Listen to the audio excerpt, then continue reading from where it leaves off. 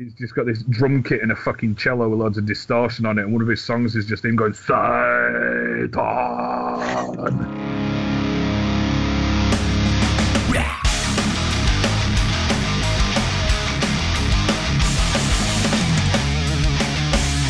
Good day. Oh, good day. Fucking. Good day. Good day. Hello, and welcome to the Temple of Blair podcast. Now, this is a weekly roundup of metal news and other rabbit holes that we like to jump down. I'm Jim, and with me is my co-host, Raw. You right? Hey, up. How are you? Yeah, I'm not bad, mate. You son? I'm alright, man. It's just been too fucking hot.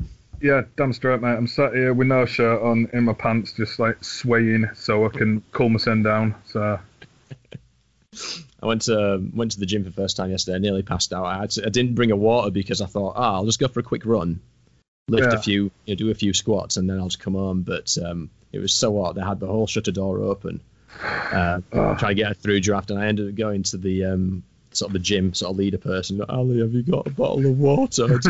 It's just like, fucking hell, God. Jim, dude, it's not Pokemon. There's no gym leaders. What do you call him then? The gaffer. The coach, the owner, the large bastard that tells you to wipe down all the fucking machines. I don't know. They've got a 3x3 meter square for people to out in, like, stay in there. Don't look at each other. Get in your box. Don't look at each other. Yeah, squat rack per zone, and it's all right. That is actually. Now, normally I'd complain about this, but to me, having your own squat rack in a gym that's just yours to use sounds fucking perfect. It isn't a massive gym anyway, so it's viable to do, and she's limited the amount of people in attendance to be maximum 6. Yeah, so it's just by chance that I've got my own, but I had my own then. Yeah, I too nearly passed out at the gym as well. Went down with a woman first time after holiday, trying to burn off all the barbecue food and all the beer and shit, and everything she was deadlifting, I was doing 10, and I regretted that when I was pissing sweat out of my face by the end of it. So, yeah, fun times in hot boxes. So, yeah, that was the gym metal news, as in gym metal, yeah. But if I've got my own way with this, there will be lots more of that going on at some point. Yeah, I mean, what we should try and do is, as a podcast goal, is try and get Arno Core to supply drop some squat racks to needy. Got some advices. Yeah. Right, should we talk about some metal news that's happening? Yeah, let's actually talk about that. Really, it's probably going to be like hard rock news and things like that, but I'd rather there was some scope. I was going to say metal and hard rock news roundup, but I think I should call it metal and let that scope creep into something that might not be considered metal, rather than calling it hard rock and then going, well, Emperor have got a new album out or something like that. I think what we need to do is we need to describe it the same way as describe it to people who join in the rock society at uni. They're like, what's the rock sock all about? What sort of music do you listen to? And it's like, alt with a pair of bollocks and a guitar in it, we like it. There we go. Fair enough, we'll start from there then. So it's not emo, it's not Radiohead, but yeah, anyway.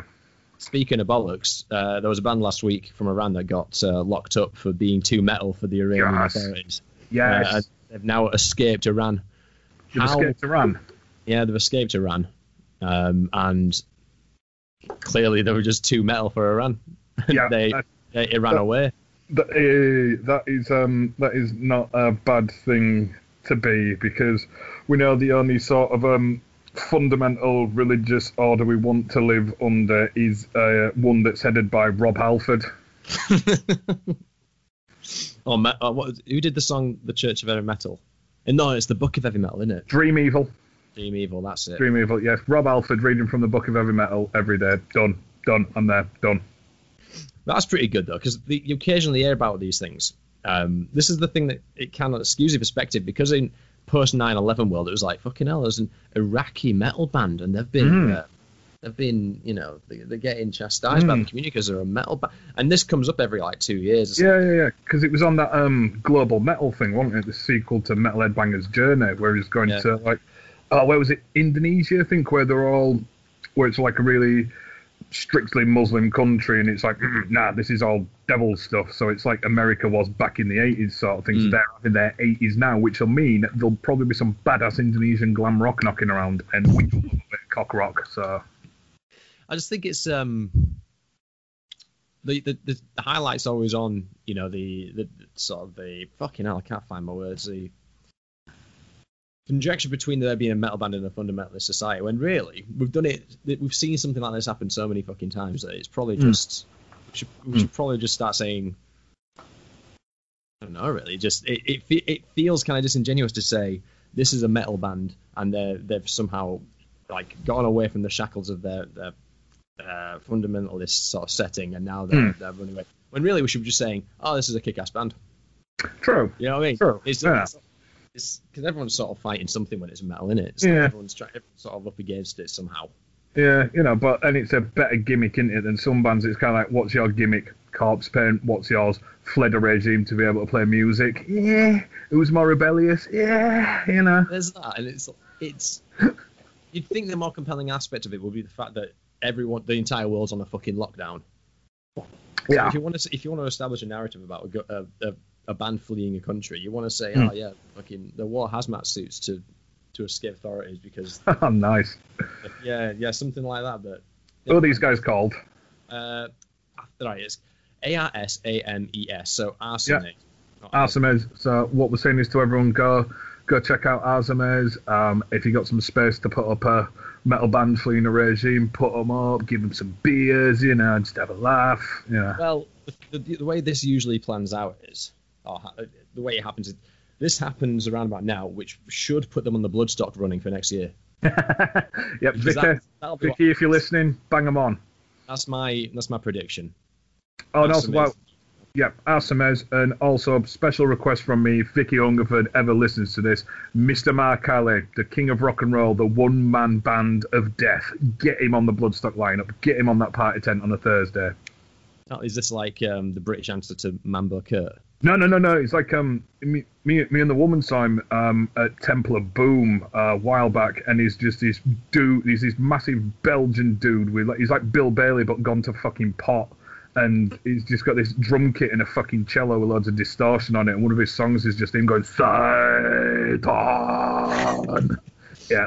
He's got a song called Fuck Off and Die, which has nothing to do with the Dark Throne song, but it's still fucking badass. So, how long did he hold down a set at Temple of Doom? Oh, dude, it was brilliant because we went to see Leached right in that. But they weren't even in the main room. We walked into the main room where we saw the Mighty Anarcho twice. They weren't in that room. I went in there. I'm like, dude, is there a gig on? He's like, yeah, mate. It's in the cooler, I think they call it. Props to everyone who went to the cooler. But yeah, so it was right down back. We paid us money to get in, and it was just a fucking building site, man. There was like plastic tarp hanging down from the ceiling, breeze blocks and everything. And then Leached come on, and they were the perfect band to have in there, just all like stood stock still through the gig, strobe lights going off, and just heavy as fuck in this tiny room where you nearly melted. So we left that, and we thought, we'll grab some rum and cokes, and we had this noise coming from this side room. We turn in, and it's just, dude, it's just this guy on stage with about 6 people watching him like, what the fuck is this? And amazing. So Arsames can support him then, can't they? Arsames can support them, yeah. I think he works for Kansas Stella as well, so yeah, cheap date. It's the working economy. Yes, we used to not get paid, and we just get a few tennies.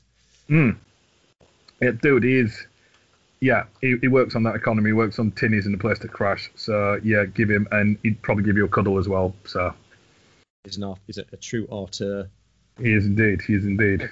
What's he called again? He is. I'm probably butchering this wrong. So any French or Belgian or out like that, I'm sorry because I got a C at uni. No, not uni. I did the French at school. Dear God, it's Mr. It's Mr. Marcaille. Mr. Marcaille, so it's Mr. and then it's Marcaille. He's the Heavy Freak Cello one-man band. Fair enough. I'm all in. All right, good. He should be. Brilliant. Check him out as well. I got some good news for you, Dave. What's that? I think of Death Punch are getting a feature feature film. Your favourite band of the whole.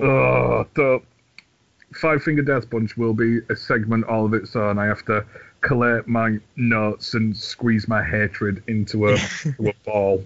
The disdain for this band is so strong it must take up no more than 40 minutes. Or no, less than 40 minutes. I could possibly go off on a rant for 40 minutes, but yeah, if you if you wear spiral direct shirts over the age of 13 and under the age of 60, your favourite band's got a film out, so good for them. I don't know this band very well. Any clues to the plot of this film? No, it's just, I don't know the guy, I don't know the main honcho behind it, but it's one of those personality-driven bands, isn't it, where I know none of the music, but if I saw the guy, I'd be like, oh, it's that guy. Yeah. It's just him going, oh, yeah, we're doing a film, we've been busy in lockdown. Yeah, okay. I don't know what that means, but what the fuck could it... Yeah, I think I did actually see him many, many moons ago in Birmingham when they were supporting Lamb of God and Dimmu, which was a fucking good gig. Apart from that, the only thing I can remember is like one of them had like a beard, a goatee down to the floor, and that was impressive. My only recollection of this band is two things. One, there's a guy called Shoy, which we know from the Cooler in Halifax being a pub. Yeah. And he went to see them and he was really psyched about seeing them, and then he got kicked out of the gig before they took the stage because he was sparking up in the venue. Yeah. That's one. And the second thing is I saw a song by them, and in the song the singer goes "Hoorah," which is the Marines. Yeah. I don't even think I needed to contextualize that, but I wouldn't give it its full grace by going "Hoorah" because it's the stupidest fucking thing I've ever heard, and I thought, well, this is lame. I'm not listening to this. Like I said, we will get into this at some point, but whatever I say about Five Finger Death Punch, I do support what they do for the vets. I support what they do for veterans. I am 100% behind all that. So whatever else I say about them, that's my opinion on them. What do they do for the veterans? I shouldn't go down this rabbit hole, should I? We're going down this rabbit hole at some point, just not today. This is a testy water thing, but when I've got some I might give him a listen. I think they're some American and some Swedish. Oh, don't. All right. I'll leave it out. Okay. Another thing that came out this week. It was one of those items that comes across your desk last week where it says down of a massive announcement happening on Monday, and it was like, oh, here we go, and it's a gig. Yes. It's just a show. They're doing a 25-year anniversary show, which was meant to happen. They're meant to do a bunch of shows and a bunch of festival appearances this year to celebrate their album Nola, which came out in 1995, obviously. And now they're doing a big streaming gig. The tickets are on sale for $9. Yeah. What do you make of these streaming gigs that are happening? I haven't watched any actually, because it kind of makes me sad because I like going to gigs and rubbing up against other sweaty men. It's how I get my kicks. So doing that in the safety of my own home isn't right. The only one I nearly watched Mike from Scumface, who was doing a gig with the Paul Taylor Experience, but without the Nights of Experience. I think it was called Paul Taylor by himself or something like that.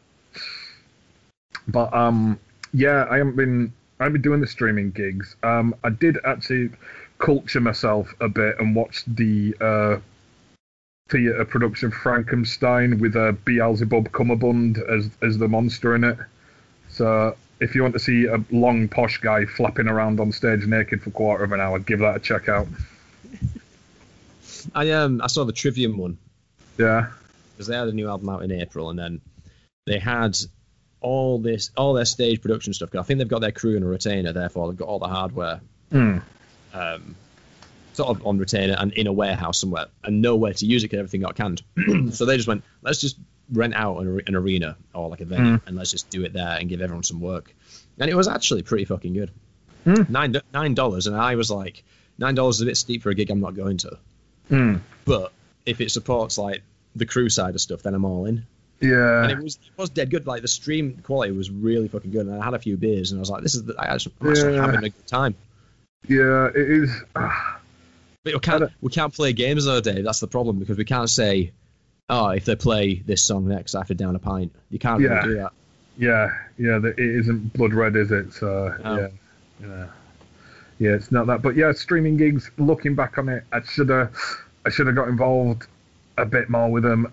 I feel bad for not doing it, so I think I'm just going to buy more band merch to make up for the fact that I didn't do that. So all the bands that I like that did gigs, I'm really sorry, but I'll buy you a t-shirt and a couple of you a pint at a gig, because I don't stretch to like 4 or 5 gig pints for anyone, let alone a band. So I think there's a threshold though, isn't there? Because there's some people who are doing, I won't name names, but there's some people doing pretty low caliber shit gigs on say Facebook Live, and there's some people who are doing the proper thing by rigging up. And I won't make everyone fucking want to shoot themselves by going on about the production side of stuff, especially you. Yeah, but there's a way you can do it fucking properly, and a lot of people don't want to do it properly, but they still want to charge people £5 on a Friday night to take their time and watch them do a shit version of what they're doing. Yeah, it's like, well, it's while it's on our side, like, would we pay to have that experience? So if, for example, the triggering experience, I thought was pretty good. It was only like, I think that was about $8, and it's like, well, $8, £6. This is completely serviceable for what I'm trying to do, and I'm trying to support these people. But for your Joe Bloggs band, £5 on their side, they know they're not really delivering that value. It's a different thing, isn't it? Yeah, it's a different platform which you're trying to commune with people from. And I get why they're doing it and stuff. It's just, it just wasn't me in a way, because I don't know. And I know this is being a bit of a dick about it, but I want gigs. To me, it'd just be feeling like we're filming our practice session and then doing that weird thing that all live streamers do, where after their attention's looking at all the fucking comments and seeing all the little arts go boo boo boo boo boo boo boo boo boo. Whereas I'd rather just see a band and have them like gobbing my face or something. I've had a weird experience with Twitch over the last few months, because I've started since obviously the lockdown's kicked in. I've been like, fuck it, let's just watch a bit of Twitch and let's see what's on. Because I was on Twitch before watching a few gamers, and now sort of the music's sort of taken off. Matt Afey from Trivium again, he does a really good one. Yeah.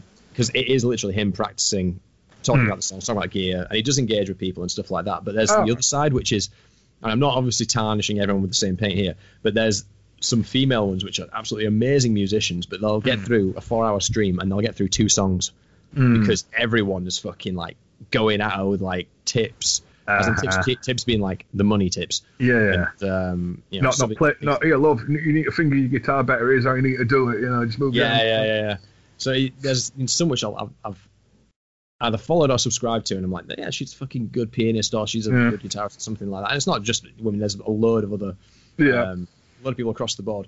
But there's a big bunch of them who get through 20 songs in a stream and they're practicing, and there's that, and there's other ones who are clearly like, right, she's not mentioned she's got a boyfriend, and there's a bunch of lads on this chat who are throwing money at her. It's like, fucking hell. That first. I was going to say, are there Twitch musicians like the Twitch gamer girls who may very well be very competent at games, but they seem to wear performance gaming clothing, which is a bikini?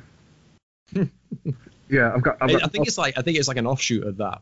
Yeah, I've got 100% got no against that, but let's just call it for what it is. It's kind of like you're staring at my tits while I'm playing an instrument. It's not a gig, is it? It's not a gig.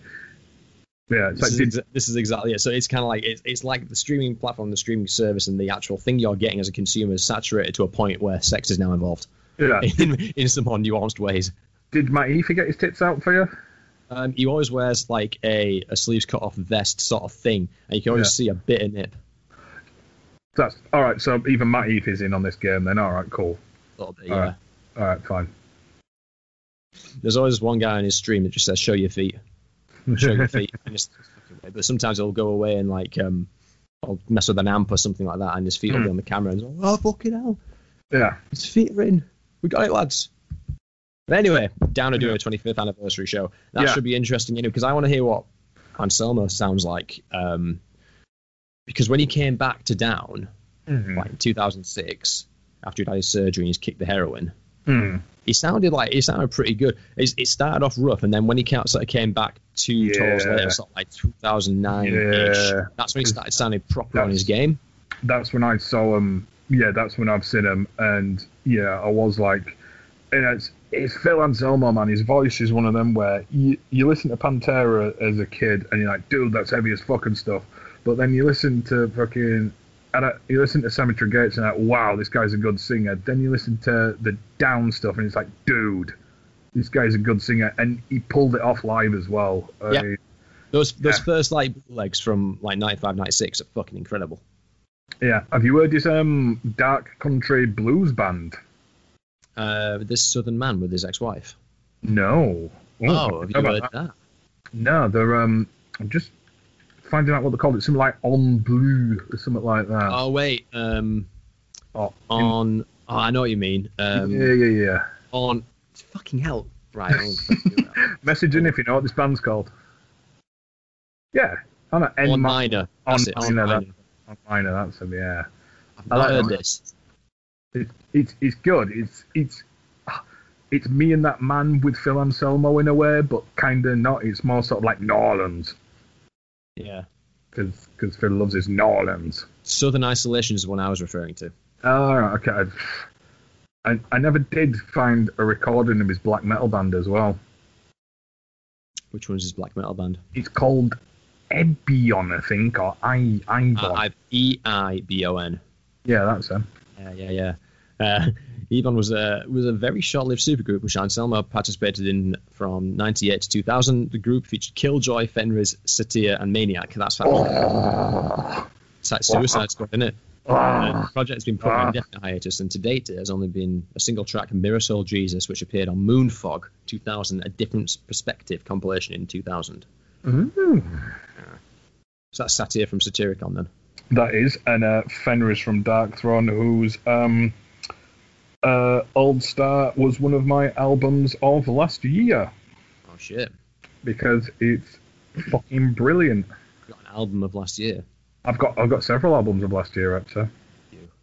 Yeah. We should do an awards. I think we should definitely do an award. We'll go on about this, about the Blez and what the Blez are and what we should. Like, yes. Because I think we should do some Bleh awards and give the proper shout outs and the proper recognition to the bands that aren't afraid to bleh.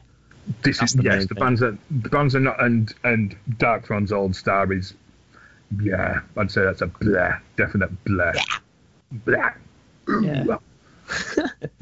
We'll discuss the rules in a bit. Anyway, we will. I'll probably check out that down show. It's at the end of this month, sort of like the 29th, 28th of August, something like that. That might be worth it. I don't know if it's with the original lineup or it's going to be with that sort of bastardized lineup towards the end where Rex Brown left. So we got the old. Yeah.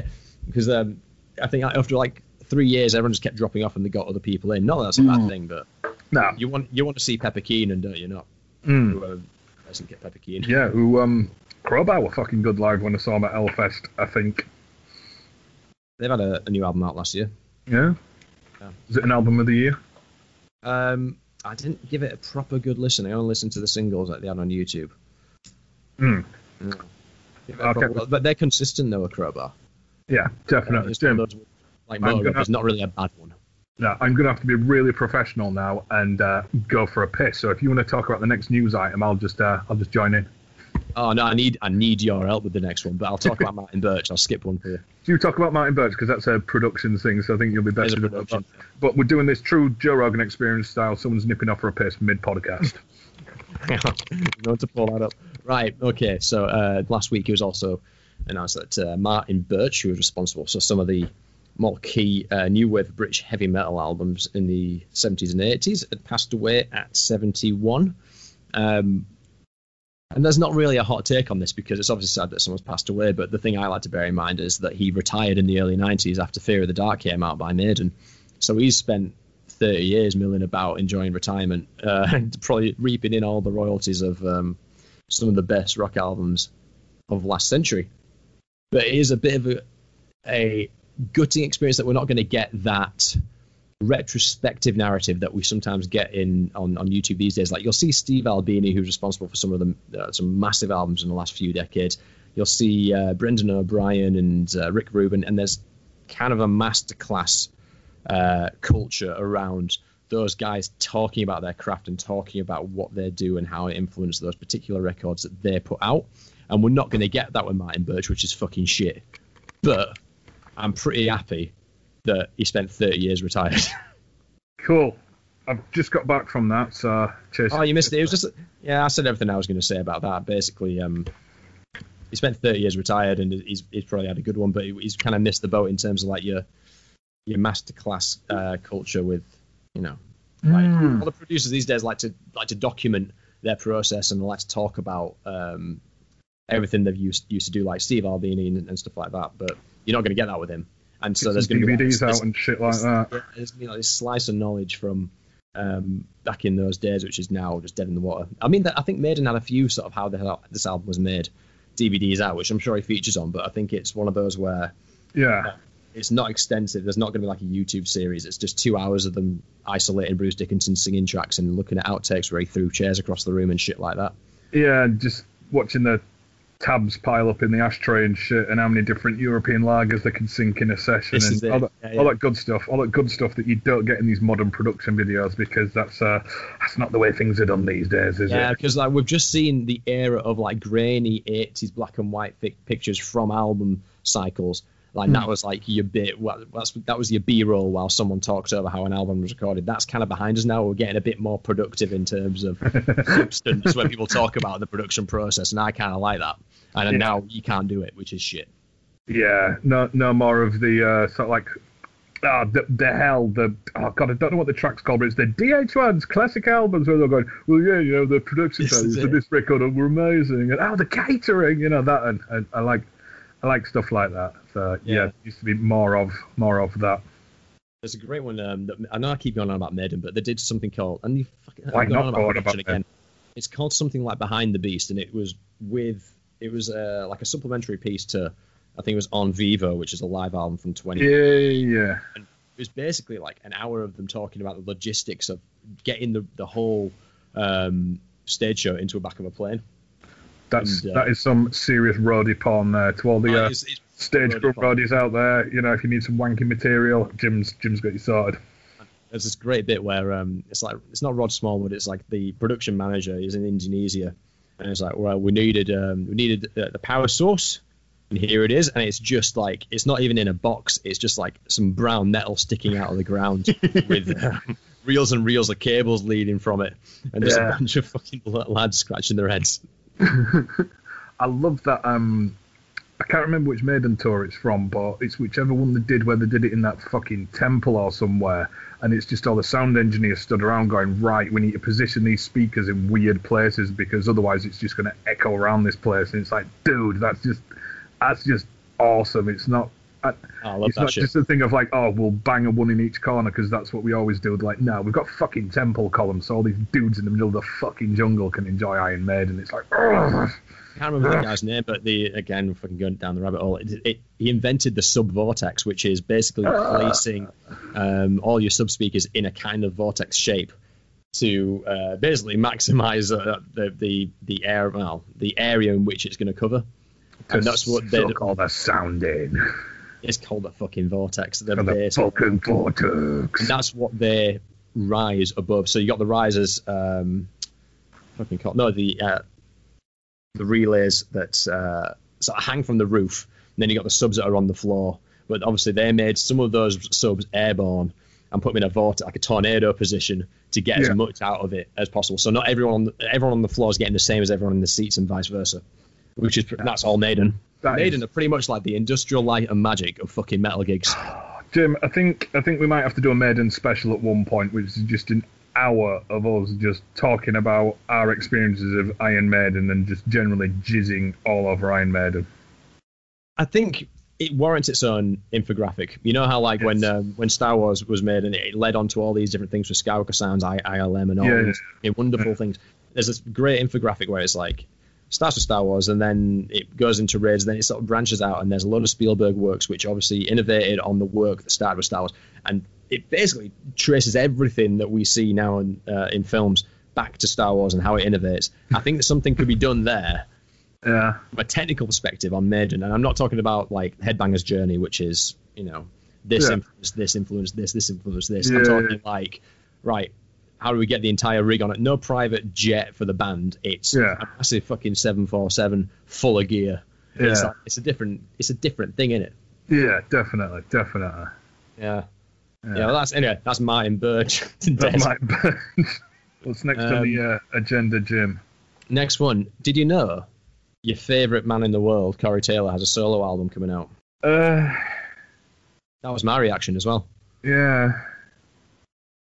Cool. I mean, this is what I get with Corey Taylor. This is sort of my sort of perception of him. he's pretty much, you know, when you go to school, like you go to high school for the first time, you're sort of like, Yeah. not necessarily out of your comfort zone, but it's sort of, there's a lot of different influences, a lot of different things going on with different people, things that you were like exposed to before, and there's always a subset of people who are absolutely dressed to the fucking nines in Nightmare Before Christmas garb. Yeah. I never related to those people. No, and I never really understood it. The stripy tights and the Jack Skellington jumper, yeah. This is it. Now, that's what Corey Taylor is to me. There's just a sort of like weird sort of cultish, this cult sort of circle around him where everyone just sort of unaccountably loves him. I'm not saying this is a bad thing, but I just don't know how it happened. I don't know what his appeal is, which sort of like leans towards this individual. I think where it comes from is, and I'm just describing my own ill-informed opinion here, as I do with everything, but it's like the first two Slipknot albums where for our generation, that was pretty much the heaviest thing you would heard at that moment in time. Yep. And it's like, oh my God, Slipknot, heavy as fuck. Like, you listen to it back today, like, it's got some good riffs. I see what they were doing. It was different, but is it heavy as fuck? No, there were far, far more heavier things out there. And then he's sort of like, you know, then there was all this aura about him, and then the mask sort of like came half off on that one album, and then it was like fully off for Stone Sour, who have got, you know, Get Inside and that 2150. They are awesome night out metal club 2 in the morning tunes. Bang them on when I've got a couple of pints and rums down there. I am fucking there for them too. But then after that, it's just been sort of like, I completely agree. He's had this impact on sort of like some things, but not impact enough to go, oh my God, Corey Taylor's got a solo album out. I think there was a sensationalist narrative on sites like Ultimate Guitar and Blabbermouth and even the, you know, like Loudwire and stuff like that, where Corey Taylor thinks this. And it was on about fucking everything. And I think this is the same trap that Nickelback fell into, because Nickelback aren't really a bad band. They're just completely overexposed and saturated that everyone fucking hates them unaccountably. The thing with Nickelback is no one ever plays their best song. You hear it very, very rarely, which is that we're going out tonight. We do it all the time. Fucking hate that. That was beautiful, Jim. Fucking hate that. Jim. That one's awesome. It's the one with the good riff. That's the only good riff they've got. No, they all sound that, Dave. Because my lass is well into Nickelback, and I keep having to sort of like fight myself like from ruining it from her, because I'm just but all of it is just you've done it now, Jim. You've done it now.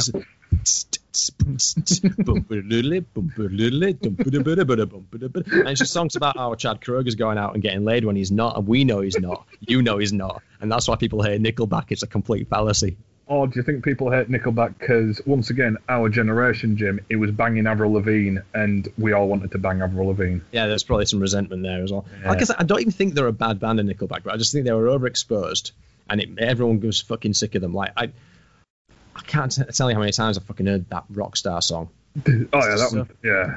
You know what I mean? It's just too much, and so now the kind of, no one really, I don't think people hate Nickelback, they just put in the no pile. Yeah, with that Nickelback song, what's that end line? Is it like that today's new zoo? Is that what he says? Because I can never figure that one out. Check the dictionary for today's new zoo. That's what I heard, and I was always thinking, is Zoo magazine really one of the perks of being a rock star? Because there's far better porn out than Zoo magazine. So you've talked about the Playboy Mansion, yet your preferred reading is Zoo. He likes football, mate. Yeah. He likes the Ronaldo comics. Fair enough. I think there's like an analogy, or I think there's a link here with how I perceive Corey Taylor. I don't hate Corey Taylor in any capacity. I think he's a great singer. I think he does a load of good stuff. But I think there's a following around him, which is separate from everything he's done, which doesn't seem tethered to anything, and I don't know why it's remarkable. I just don't see the appeal. But it's not tethered. Corey Taylor's floating fans. He's just got this fucking swarm of fucking goth lasses in fucking Nightmare Before Christmas gear just floating around him at any one time. You keep talking about maggots, and then I'm like, ugh, not for me, not for me. But this is where I'm going to bring this train into the station. Okay, cool. So if you listen to the two songs he's put out, he's obviously just leaning towards those people. He's now found like an outlet where he can just lean towards that thing. I think on his own, he's not a terrible musician or anything like that. He writes some pretty good songs, but it's all fairly middle of the road, sort of like we're moving on to hard rock here. It's not really a metal thing. But I think in response to this thing that's happened around him, where he's become like the highlight of fucking everyone wants to be Beetlejuice. Everyone wants to be Beetlejuice. Everyone wants to be fucking Beetlejuice. Yeah. His response is effectively right. Okay, I'm going to pull a Kevin Smith here, and I'm going to build a bunch of shrines to myself. And that's what. If you listen to this first song, it's called Kevin Smith movie. Is that what we're saying? Yeah, well, I forgive Kevin Smith because he was like for that. I mean, that was a Movie Bob quote where he said Kevin Smith builds a little shrines to himself, and I'm like, yeah, but I wouldn't put it as callously as that because to be fair, he created like the Askew-verse. He did it himself. He is the archetype. Iron Maiden can wear spandex if they want because they fucking started doing it. Yeah. Point being, I think he's leaned into that kind of like that cultish thing around him, and he's built a shrine to himself, and now that's what's coming through with the music for me. If you listen, like the first song is put out, it's called CMFT, Cannot Be Stopped, or Must Be Stopped, or something like that. So it's Corey motherfucking Taylor Must Be Stopped. Yeah. It's like giving yourself a nickname, mate. It's just a bit fucking, it's too much. And I heard the first, like, it must have been 30 seconds of the song, and I was like, this is just way too fucking much. It opens with a wicka wicka. It opens with a fucking wicka wicka like Limp Bizkit. Oh, and right. The video is just, dude. He's got all his celebrity mates to, do little cameos and things like that. And it's just a bit full on. It's just a bit full on. And then he's got another song, which is like one of those lyric videos from 10 years ago, which was like just nice graphics and like I was saying earlier, like grainy fucking studio shots. Yeah. And that one's not too bad. That's more in the Stone Sour vein. So I think he's just leaning straight into that. He's gone straight into, right, well, Slipknot sound is kind of this, Stone Sour sounds kind of this. Oh, what do I do when all of these influences are completely out of it, but all these people seem to love this idea of me? What is me? And then these songs seem to be trying to answer that question. And I'm not shitting on him for it. It's just I feel like it's like at risk of pissing me off. Yeah, it just sounds like that Family Guy little bit where it was something about, I can't remember the lead up, but it was something like Julia Roberts. No, the Julia Roberts bit where she's like, many people died in the flood, but I'm still alive. I've got a better one for you. Is when Peter doesn't like. Insists on itself. Yes, that's it. Peter doesn't like the Godfather because it insists on himself. It did not care for the Godfather. It insists on itself, Lois. It should have come out last year when Joker was out. It would have he would have got his audience in the fucking palm of his hand there. Oh, dude. But Joker was a good film, though. It was good. I think it was, it insisted on itself. I think it was, again, production side, I think everything really fucking worked. And I think a lot of people thought it was about, oh, man, fucking, this guy's shit on all the time and he's the perfect villain and all this stuff. It's just more about society and sort of like breaking free because he was on drugs the entire time. As soon as he wasn't on drugs, he became more productive. I say more productive. He was like acting in accordance with how he saw the world. He realized he was being fucked over. He only killed people that were shit to him. You know what I mean? He wasn't like this Agent of Chaos bullshit. He just killed people. He attacked his attackers, and it's like everything works that way. That everyone sort of thought it'd be like this incel rising riot thing. Yeah. So I like that. I like that how he kind of like pulled the rug. How it was. It was pushed as an incel's fucking anthem, and it ended up being. Yeah, I get my shit opinion anyway. There's people far more qualified to talk about that than me, but that was my takeaway. Yeah, this is not a film podcast, but whatever. It is not a film podcast. It is a Corey Taylor must be fucking stopped or whatever. Stop Corey Taylor. That's what we need to do. Yeah, but I hope he has plenty of success with this fucking absolute cavalcade of fucking mad songs. I'm sure he'll do. Fucking what's this from Nightmare on Elm Street and that one. What's this from Nightmare on Elm Street? The thing is, though, he'll always win points with me for Corey Taylor because I think it was a couple of years ago. The guy from Imagine Dragons like put out a proper emotional statement about when people call my band shit, it really negatively affects my mental health. And Corey Taylor just comes out of the woodwork saying, "Fuck off, pal! I've been at this for 21 years. No one has taken me seriously." Because everyone under the sun, and you can't stand 1 year of people being sick of you on car adverts, you piece of shit. Yeah. So Imagine Dragons are just It's just they don't deserve dragon in their band name. I don't like sighing like in a public sort of like setting when someone mentions a band, because I don't think it's really fair for me to completely shit on a band, but I can't get behind it, and I'm exhausted by the music. True. Okay, Jim, I think what we should do now is we should move on to describing Blair. You think we should go straight into it? I think we should go into the Blair because time is of the essence. Okay. Right, okay, so this is the thing. So I've called it was my idea to call this podcast Temple of Blair. And it's because I just sort of fetishize this particular highlight of certain heavy music where someone can't think of a lead up to either a breakdown or a solo or something like that, so they just go Bleh! And I think that's pretty fucking good. And I think it's a good lead up to certain bits, and I think it's great. Yeah, and I love a good Blair. I think Blairs have their place along with the oohs. It's like the Blairs and the oohs that needed to be. And there's a Dimmu song, like I said, and I still can't remember which one it is. Is it In Sortie Diabolique? No, I swear it's on Death Cult. There is a Blair on that one. There is a Blair on that, but the one on Death Cult ends with him going blah blah blah blah like that. So, I think we need to think of the favourite Blairs throughout the years. I think one of my favourites has got to be that Municipal Waste, though. Municipal Waste, Chemically Altered. Yeah. Absolute fucking brutal Blair on that. Yeah. What are the rules of the Blairs then? So there's some I think in fucking Hostile by Pantera. Yeah. Vince. Is it a Blair if it's a name? Oh. Yes. Because could you replace it with Blair and it still has the same effect? You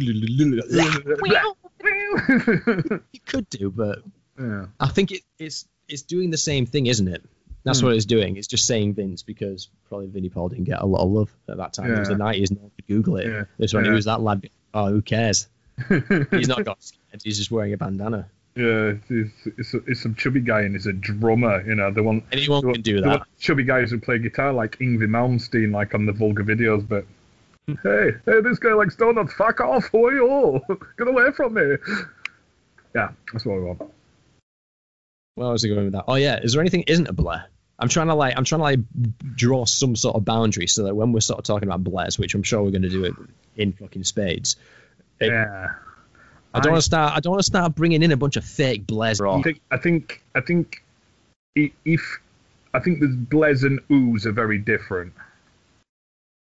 Yeah. They serve the same purpose, but a Blair is obviously bleh, whereas an ooh is like or ooh. It's different. It serves the same purpose, but it's different. Yeah. What about? Go on. Right. So we said it's not an ooh, but. Oh God, I'm gonna kill myself for this, but that Fear Factory song where it starts off with "ha" is a Blair or is it an ooh? I think if it's leading up to, this is the thing because Blairs are usually leading into a solo or a breakdown or something sort of like. This is the start of the song. This is the start of the song. Yeah. I don't see why not. And I forgot what song. You know what's not a Blair? In Drag the Waters. Yeah. And there's that big sort of breakdown, and he goes. I don't think that's something else. No, that's a hair. That's a hair. Yeah, that's a hair. It's not bridging things really. It's taking a lead. Yeah, so it's taking a lead in that movement in the song. Yeah, so we're forming the theory here that a Blair is a sound that is the lead up that immediately precedes a breakdown or a solo. It's a percussive tool used to bridge certain sections of a song. Okay, certain sections. Okay, so that's vague enough, isn't it? That's vague enough. Yeah, it's vague enough for us to use for whatever purposes we deem fit, really, isn't it? Yeah. Yeah. I'm happy with that. Yeah, I'm happy with that, so I'm glad we... So we should fucking scour this year's releases for Blairs. Yeah, I think what we should definitely do is have an award ceremony at the end of the year where we don't notify anyone, but we make these shit awards. We send them out to folk. Send them out. I think, yeah, so Blair of the year, most fucked over ex-band member of the year, narrowly escaped death. No. Temple of Fate award for most narrowly escaped. Yeah, the most try-hard local band. Shittest t-shirt. Oh, that'd be a beaut.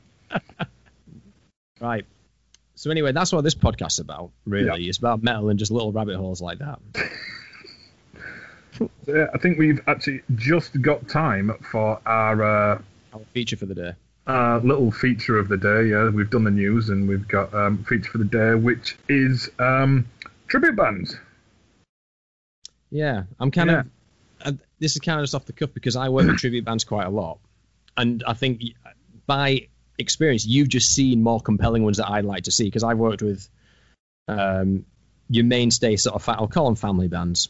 Yeah, I'm not going to name the people I work for, but it's fairly sort of middle of the road. Whereas you've seen a Motorhead tribute, and I'm like, that's fucking brilliant. Oh yeah, Motorhead. They are. If you ever get to see Motorhead, go fucking see them. It's like Lemmy has risen from the grave. I think my mate is mates with the guitarist. Like my mate from Brighouse, like one of the best mates from youth, is like good mates with the guitarist. So I think I'm gonna exploit that when we're back gigging.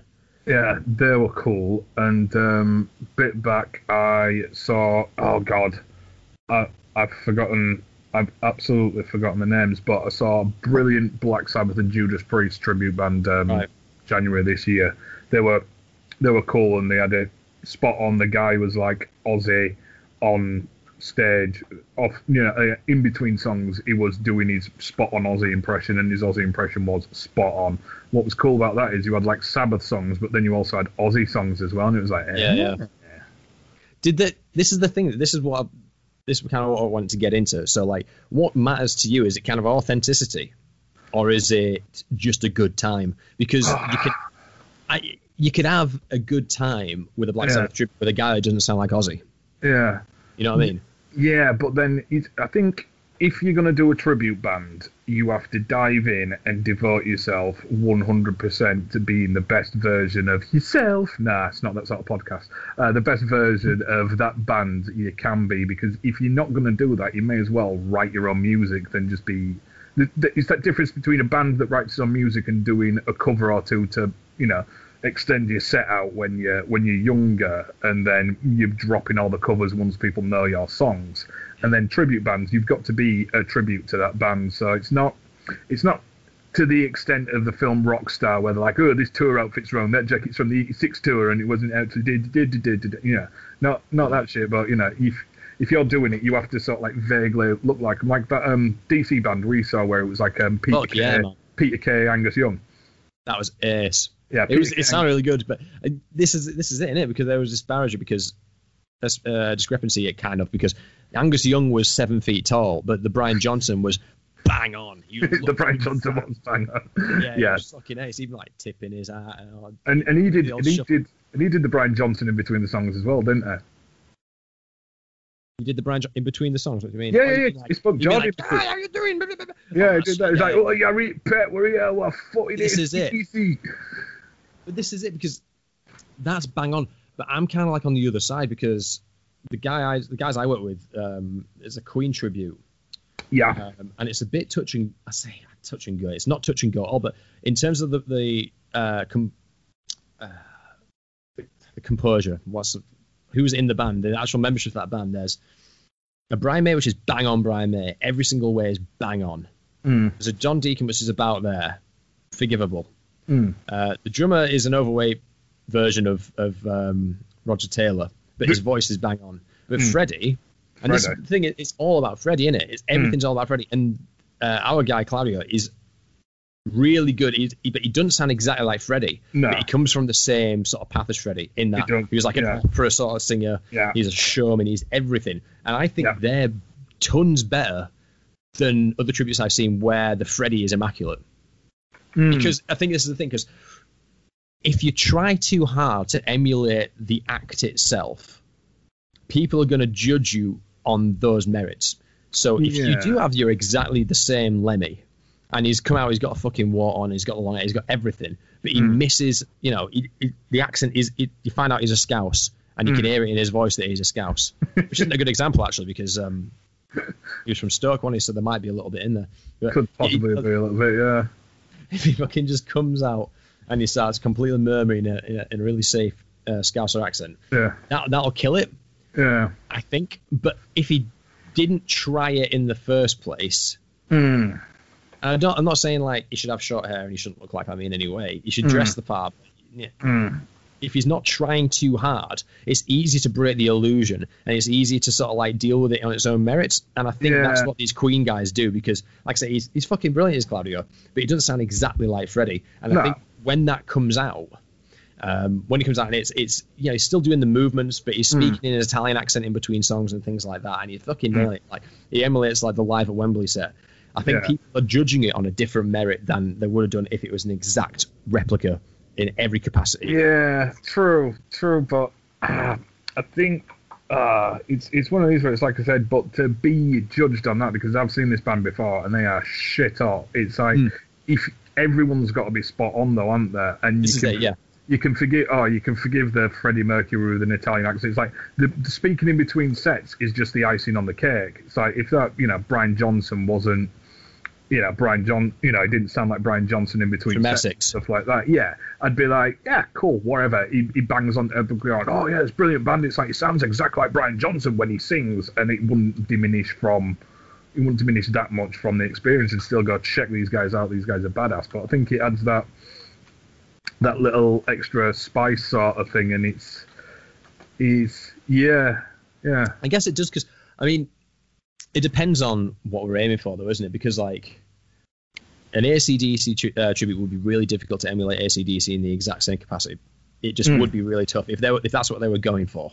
But Anthrax would be quite as hard. For example, Anthrax, because you need a skinhead, you need a tall bass player with long hair, Joey Belladonna. You just need an operatic kind of singer, someone who's got that range. And pretty much there, and everything's sort of like doable. Yeah. But when there's something which is so unique, like an AC/DC or a Queen, you've got to. I think you just got to pull the rug from yourself a little bit, and then sort of expose yourself as we can't do the exact same thing, but we can still have we can still we can do a really good job, but let's not try and trick you. In a way, yeah, but people go to those things because they want to be tricked, don't they? It's like going to see a magic show. It's like you appreciate all the talent put into it, but you get that he's not sawing that woman in half. Like you appreciate all the talent. You appreciate all the talent that's gone into the tribute band, but it's not that band. But they've done their best to do it, and the more they do to be that band, the more it adds to the experience. Yeah, I did see a Pearl Jam tribute, which sounded bang on, but like just fat Irish dudes. Yeah, and that's. And that's the thing. I think that's the problem with like labeling yourself a tribute band. You have to live up to sounding and looking like the band, because people aren't gonna say they'll go, oh, they were good musically, but if you shut your eyes, it's like being at so and so's gig. But then when you're opening your eyes, and like you said, instead of Eddie Vedder being a fat American dude, you've got a fat Irish dude. It's it spoils the effect really, doesn't it? Because you can tell them both by looking at them. So yeah.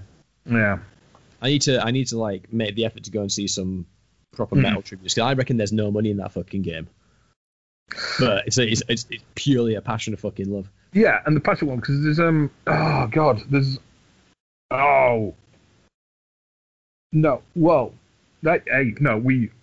we have seen metal tribute bands that went on to make money, Jim. Oh, Metal Militia. Metal Militia, yes. Yeah. Metal Militia, who then went on to become Evil. Yeah. So. But that's to your previous example, wasn't it? Because they started with covers and then they started working towards. Yeah, exactly. They started with covers and then, they started off as a Metallica tribute band and they go, cool, we're good at Metallica, people like us, let's do his own shit. And fucking Enter the Grave appeared. Yeah. So, tribute bands. Yeah, it's interesting. But then there's always that, like I said, there's always that little niggle in my mind sort of thing, where it's like thinking, you're doing this thing which is awesome, but what could you have done if you'd have done your own stuff? Yeah. I mean, I would never get. Maybe I've worked with too many of them. I'd never get bought into that much. So I'd never be bought into their narrative that much. If half the people I worked with did something other than the tributes they've done, I probably wouldn't have met them, and that's fucking brilliant. Yeah, Oh yeah, I get that. I get there's a place for, I get there's a place for the tribute bands and stuff, but yeah, there's just always that wonder. But you never know. Might have side projects and shit. You might get into the band and go, hey, check out my other band. Man. Most of these people are like full-time jobs and. Oh no, musical side projects as well. So you might be in, your Queen tribute band, but then you're doing some, you're doing some other stuff. That's like, you've got your own punk band where it's kind of like, oh yeah, I do this for a bit of fun, but then I earn my money doing drumming for Queen. Main thing is, they're all mobilized by session musicians. A lot of them, professional session musicians. That makes sense. Yeah, and that pulls a fucking wage. Yeah, but yeah, tribute bands, yeah, all for them. Do love them. Where's it? Been there for didn't go last year. Can't remember why, but Festwich in Manchester, badass. Always have a laugh there. Yeah, what? Sorry. Festwich, Manchester. What's Festwich? It's tribute band festival. Oh, I don't know. I'm kind of like tunnel vision on tribute festivals. Yeah, no. That one's good, mate. You pay your booking fee. So loads of bands there and stuff. On the same day last year, the last time I went, I did go to Macclesfield to see a Macklads tribute band actually as well. Called? Oh God, I can't remember what the Mocklads, I think, was it? Yeah, fair enough. By the way, I judge a lot of tributes based on the names. Tribute bands' names are good, which is really annoying me why I can't remember that Sabbath and fucking Priest one. Yeah, I don't like it because I don't like it when they take it too serious. Like, oh, we're Electric Wizard. I know Electric Wizard are an actual band, but imagine calling your Sabbath tribute an Electric Wizard, and you'd be like, ah. Oh. Yeah. Whereas you want ones that sort of sound Sabbath Ruddy Sabbath. That's what Sabbath Ruddy Sabbath. Yeah, that'd be a good one. If we steal your tribute band name during this obvious bit where we're going to riff off a load of tribute band names that we'd see, then we apologise. You got Sabbath Ruddy Sabbath. I swear there was a Yorkshire one called Slipknot. Ha! Yeah, I've heard of that one. Yeah, I've heard of that one. Yeah, I think they were. When I'm at open mic nights and I do Weezer songs, I just call myself Geezer. Yeah, Geezer. Yeah, that'd be another good one. It's that subtle letter change that makes it brilliant, like the Killers one called the Fillers. Yeah. Yeah. I'm trying to think of metal ones now. Yeah, what metal ones were there? Oh God, this is where this podcast goes silent now, and it's just us. We're trying to think. That's fine. Brian Maiden. I know I've seen a Brian Maiden. Oh, there's Iron on Maiden in there. Yeah. High on Maiden. High on Maiden. Yeah. There's fucking loads of those, though, isn't there? Yeah, there's loads of those. I think there was one, Metallica and Pantera, one called Pantalica. Yep. Yeah. That's probably nicked from a bootleg. There's a bootleg where Jason Newsted comes out to play with Metallica. Not Metallica, sorry, with Pantera. And Selma goes, we are Pantalica. And then they do. We are goddamn Pantalica. I like in our sort of universe, in the Blairverse. It's almost completely ineligible. Illegible even. No idea what you're saying. He's on the live, like the old live stuff when he's off his face, and that's what makes it brilliant. Where he's like, "Goddamn fucking Pantera!" and just boom. This I've got a great black question. There's a bootlegging career where they were playing Floods, and in the lead up to the big solo now, Phil just goes, "Everybody smoke heroin." Is that a Blair? I think that's a heh. Yeah. Yeah, I'm in. Yeah. Sorry, so Phil in his head, but keep off that shit, Phil. I did a Spotify playlist called Phil Anselmo, The Heroin Years, in which I just it was about 12 songs which were just all like, this shit is dark. Yeah. Like we said, kids. Like I said, don't send poison and bombs in the post. Don't do heroin, kids. Don't do heroin. So my mate who's now dead, who was an ex-junkie, even said to me, he's like, "Don't do heroin, Dave. Just don't, mate. Just don't." And then he sang "Run to the Hills" in our cover band. He sang. Yes, he did. Yes, he did. And he did. Just recruit the local drug dealer to sing "Run to the Hills" when we were like 13. He was not a dealer. And he did "Urban Gorilla" by Hawkwind as well. Ah. Yeah. Trebian. Yeah. There you go. Oh, you could get into Hawkwind tributes like Falcon Wind, couldn't you? And sort of like Owl Wind. Hawk Blow. Hawk Dust. The thing is, though, you have to go full ham. So in your Motorhead tribute, it's got to be Lenny. Yeah. Lenny Name Mister. Yeah. Lemon Name Mister. Motor Headache. I don't know. Moped Head. No, that'd be like a mod version of Motorhead songs, wouldn't it? So. Well, how much do you know about anthrax as a disease? Is there an analogous disease you could just replace anthrax with? I don't know, because it's a sheep disease. Maybe you'd have to do something like the proper name for mad cow disease, which is Creutzfeldt-Jakob disease. And it's not punchy, is it? It wouldn't work for a tribute band. No, it definitely won't work for a tribute band. And the shit. I wanted to start a Tenacious D tribute last year. Yeah. But I can't think of it. The thing is, if you type in Tenacious D tribute, the tribute band's not going to come up. So it was commercially unviable to do so. A Tenacious D tribute band called Tribute. Oh, God.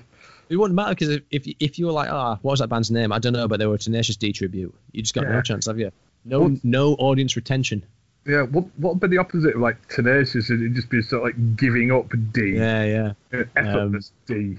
Sloth D. Docile E. Docile E. Lazy P. So yes, that's a whole host of tribute games. Right, Jim, I think we're going to have to wrap this up because I've got to go to jiu-jitsu in a bit. Don't tell me what I fucking do. You bastard. You thought this was a democracy, but it isn't.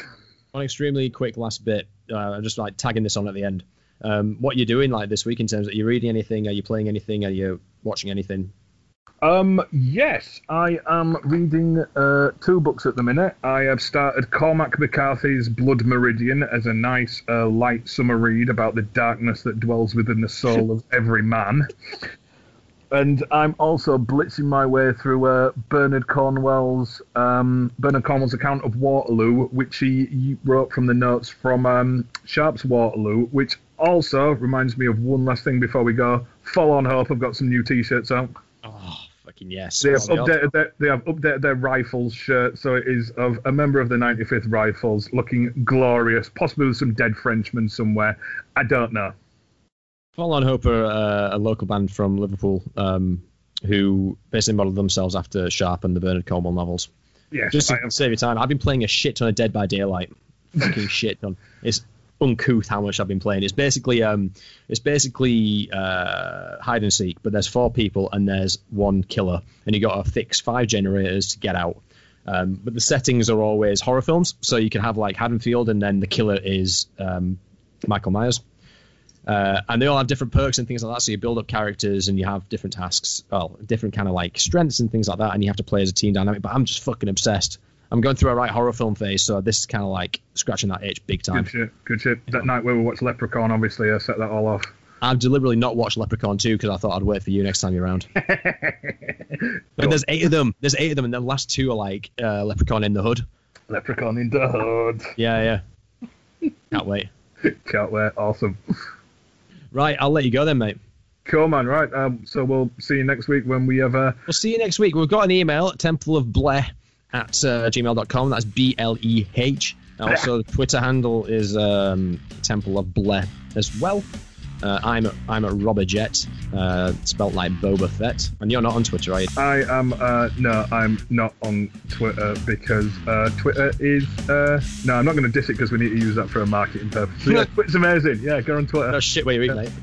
Hey. Anyway, right, okay, I'll let you crack on then, dude. Cool, right. I'll see you Tuesday.